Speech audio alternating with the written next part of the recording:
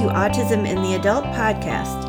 I'm your host, Dr. Teresa Regan, an adult neuropsychologist. I specialize in brain-behavior relationships for those 14 and older. I'm the parent of an amazing teen on the autism spectrum and a certified autism specialist. I am deeply grateful to bring validation, hope, and purpose to individuals and their families living on the autism spectrum. With this mission at its core, I founded and currently direct the OSF Healthcare Adult Diagnostic Autism Center in Central Illinois. My books include Understanding Autism in Adults and Aging Adults and Understanding Autistic Behaviors. For more information and to join my online community for free, visit www.adultandgeriatricautism.com. Please join me in helping individuals, couples, and families thrive while living life on the autism spectrum.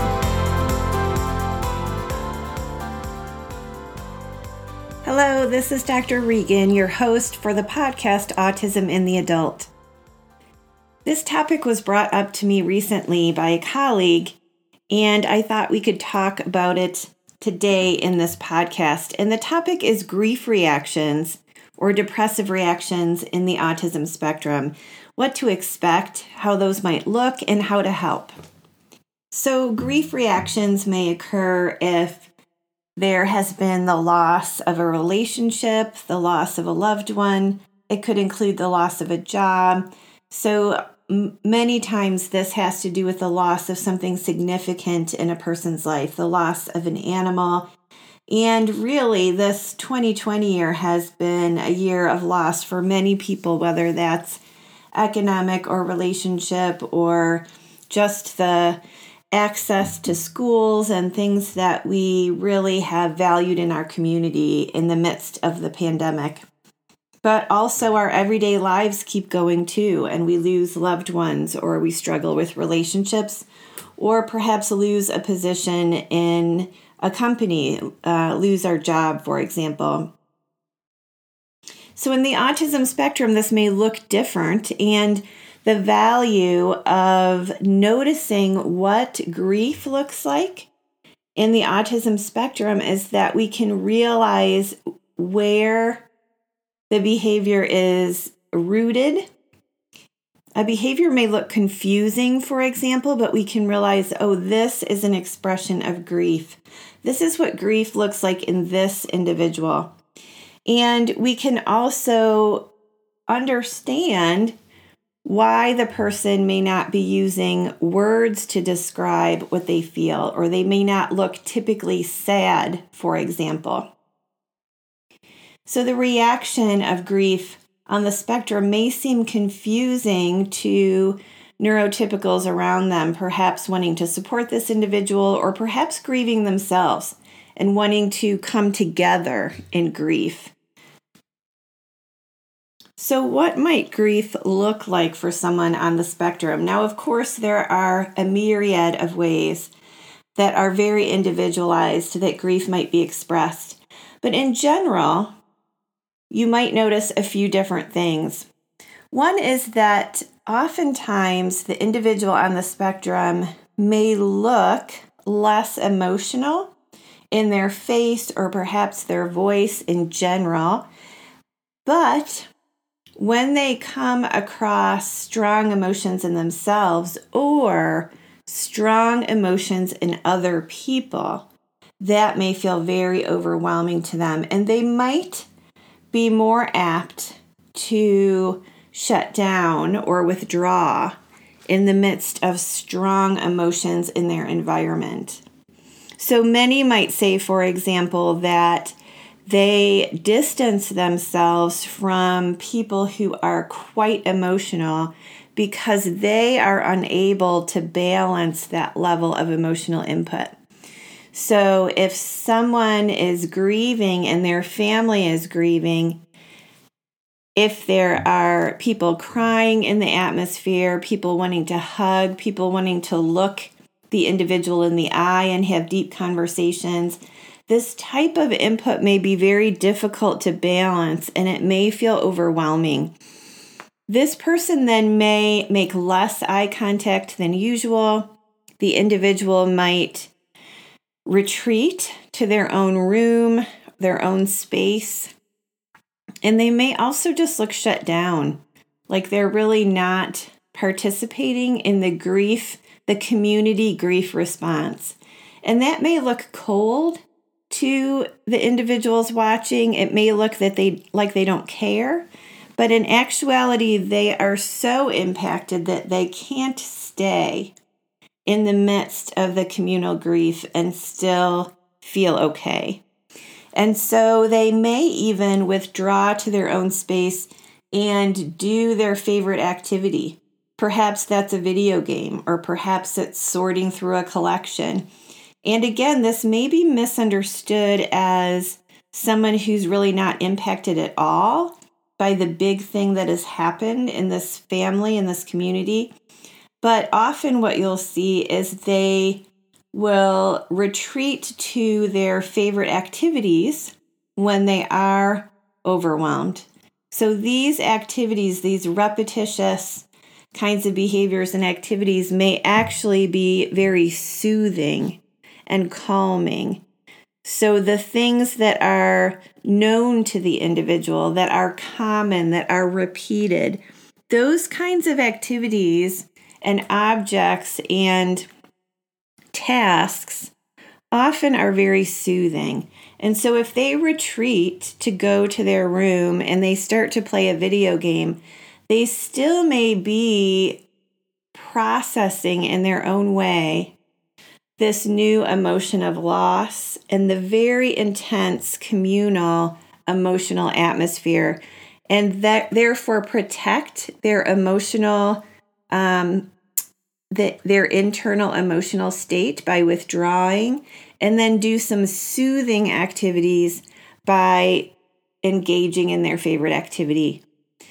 It is very easy to misinterpret this, and we cannot expect the autistic individual to be able to verbalize exactly what's happening. So they are likely to be unable to say, I am so impacted by this person's death and so upset that I just need my own space and I need to do something comforting to me. You're just not going to get that. And very often they're not going to be aware of their internal space enough to say something like that. Some people will. But just within my experience, the experience in the literature, what we see over time, we can look back and say, oh, that's why this person retreated and played this game. So it's really important to be able to interpret what looks atypical, unusual, or perhaps unemotional in the context of grief. We can also see an increase in the prominence of other autistic features. So, for example, we mentioned this retreat to the fixed interest. So, for the person on the spectrum, their brain really attaches very passionately to certain topics and activities. And so they may retreat to this repetition as something that's comforting. In addition, there are other qualities that you might see intensified. For example, in the sensory processing domain, if someone has sensory sensitivities, let's say they're sensitive to noise, or it's very difficult for them to tolerate touch or certain types of fabrics, or the feel of certain food in their mouth, or their ability to brush their teeth, these kinds of sensitivities may be heightened during periods of stress and grief, and internal turmoil or depression. One woman said, I know what kind of a day I'm going to have when I try to brush my teeth in the morning. And if it's a day where I'm so intensely, even more sensitive than usual, I know that that's a sign that my system is struggling. And the day is probably going to feel like a struggle as well. And for people who are supporting this individual, we can take that as a clue too. We could say, oh, wow, this person is even more intolerant of noise today. They are struggling. This is a sign of struggle. And in the context of grief, this may be what has triggered this more intense struggle. The individual may also show more repetitive behaviors. So things like repetitive movements. For some, this repetitive movement might look like rocking or spinning. Another repetitive movement might look like tapping out certain sequences with their fingers on the table, or pacing for hours around a perimeter. Another stereotyped behavior can involve verbalization. So this could be like a catchphrase. It could be repeating what this person has just said, repeating themselves, or repeating you. So for example, someone might say, oh, I'm going to go to the store now. I'm going to get going to the store.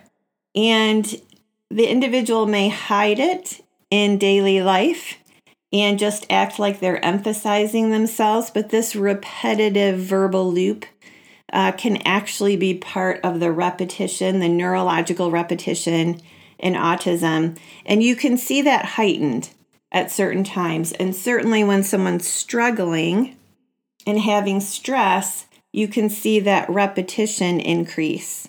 Again, it could be a clue to people around them or just to the individual themselves that when I tend to do this more often, it's probably a sign that this is a period of struggle for me in my life. Repetitive use of objects. This might include sorting items or lining them up or patterning them. It could include arranging a collection that they have of objects that are important to them. They may want to carry a specific object with them or use it in a specific way, rolling it in their hands, flipping it. That type of thing may increase as well. Rituals can be present in autism. So perhaps someone in their mind feels it's very important to do 5 things in the same sequence every time they leave the house, regardless of whether it's meaningful or functional. Maybe they check that the stove is turned off. Maybe they pet the dog's head 5 times in a row. Then they go outside and smell the fresh air 3 times in a row. And you can see how this sequence of activities can become more of a ritual than something that's functional. For the brain in autism, that loop of repetition can encourage these kind of ritual patterns. And so these might be something that you notice is more intense or more rigid. So perhaps when the person is doing well, they can actually maybe interrupt this ritual more easily or give it up on a certain day. But in the midst of grief, perhaps it is very fixed, and the person might become very restless or agitated if this ritual is interrupted. And also just the quality of difficulty with change. So they may be more attached to their schedule, their repetition, their routine. They may be less likely to tolerate deviating from that. So if you want to go on a small trip, or if you even want to take them to the store with you, these things may be much greater obstacles during times of struggle, during times of grief or depression, than it would if they were really going through a good season. Like, I'm actually doing good. I'm feeling good. I'm a little bit more flexible than usual. I'm not as overwhelmed. But during grief, you can see that become more overwhelming, more intractable, less flexible. Let's talk a little bit about how the person can be supported during this time. So even though sometimes medicines can add a layer of biochemical support to the chemistry of the system, it's not going to be enough to change the whole kind of rut of that difficulty most of the time. Most of the time we can have a goal that medication is going to be a layer of support that is really welcome, that is nice to have on there, but we have to do other things as well. So let's talk about what other things might be helpful. One of the difficult things about a relationship loss or the loss of a person to death, the loss of a job, those kinds of things, a lot of times loss is unexpected. And even when it is expected, the exact timing of it and the way that it occurs can actually be unpredictable. So one of the difficult things about death is that, let's say we have someone in our family and they have been struggling with an illness for quite some time. So it's not that it's surprising, but even if they're on hospice and we know they're experiencing the death process, we never know exactly what day is this going to happen, what time is this going to happen, how is it going to happen, how are they going to look, what are they going to say, are they going to react a particular way, am I going to react a particular way, like I've never done this before with them.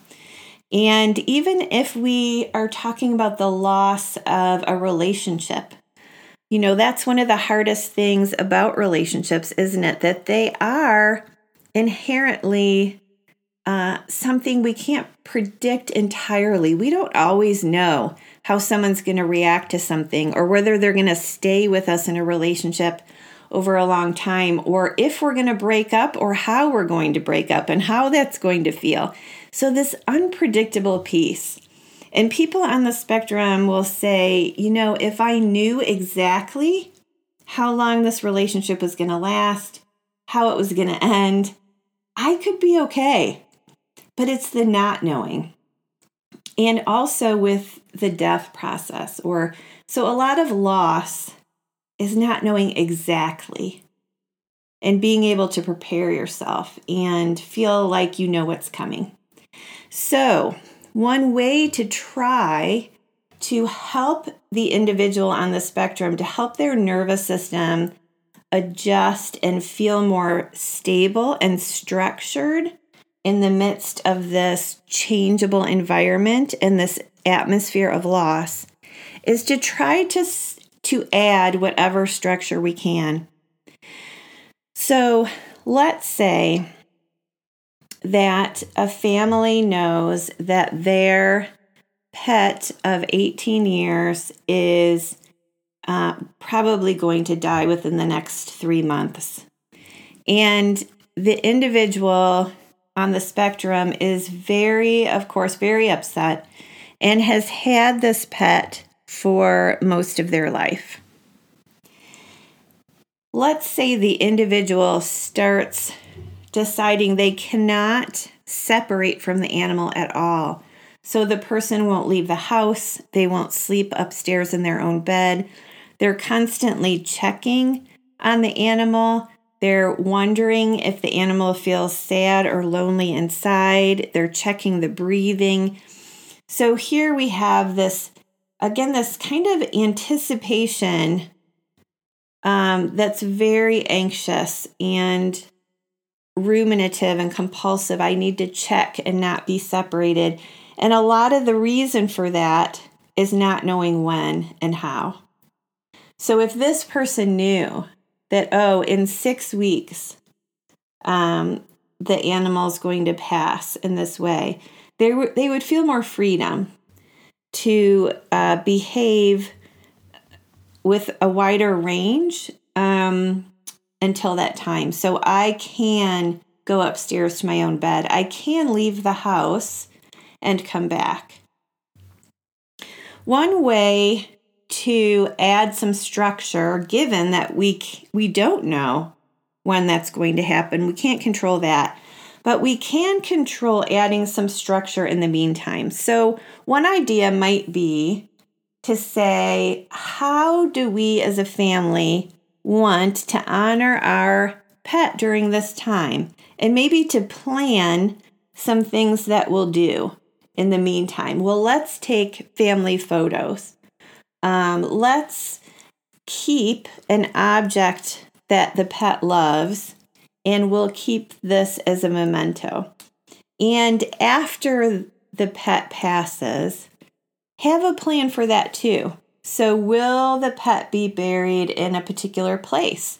Maybe you can plan that out with the individual and have them make choices. Do you think our pet would love to spend their passing here under this tree or in a pet cemetery, and kind of plan that out?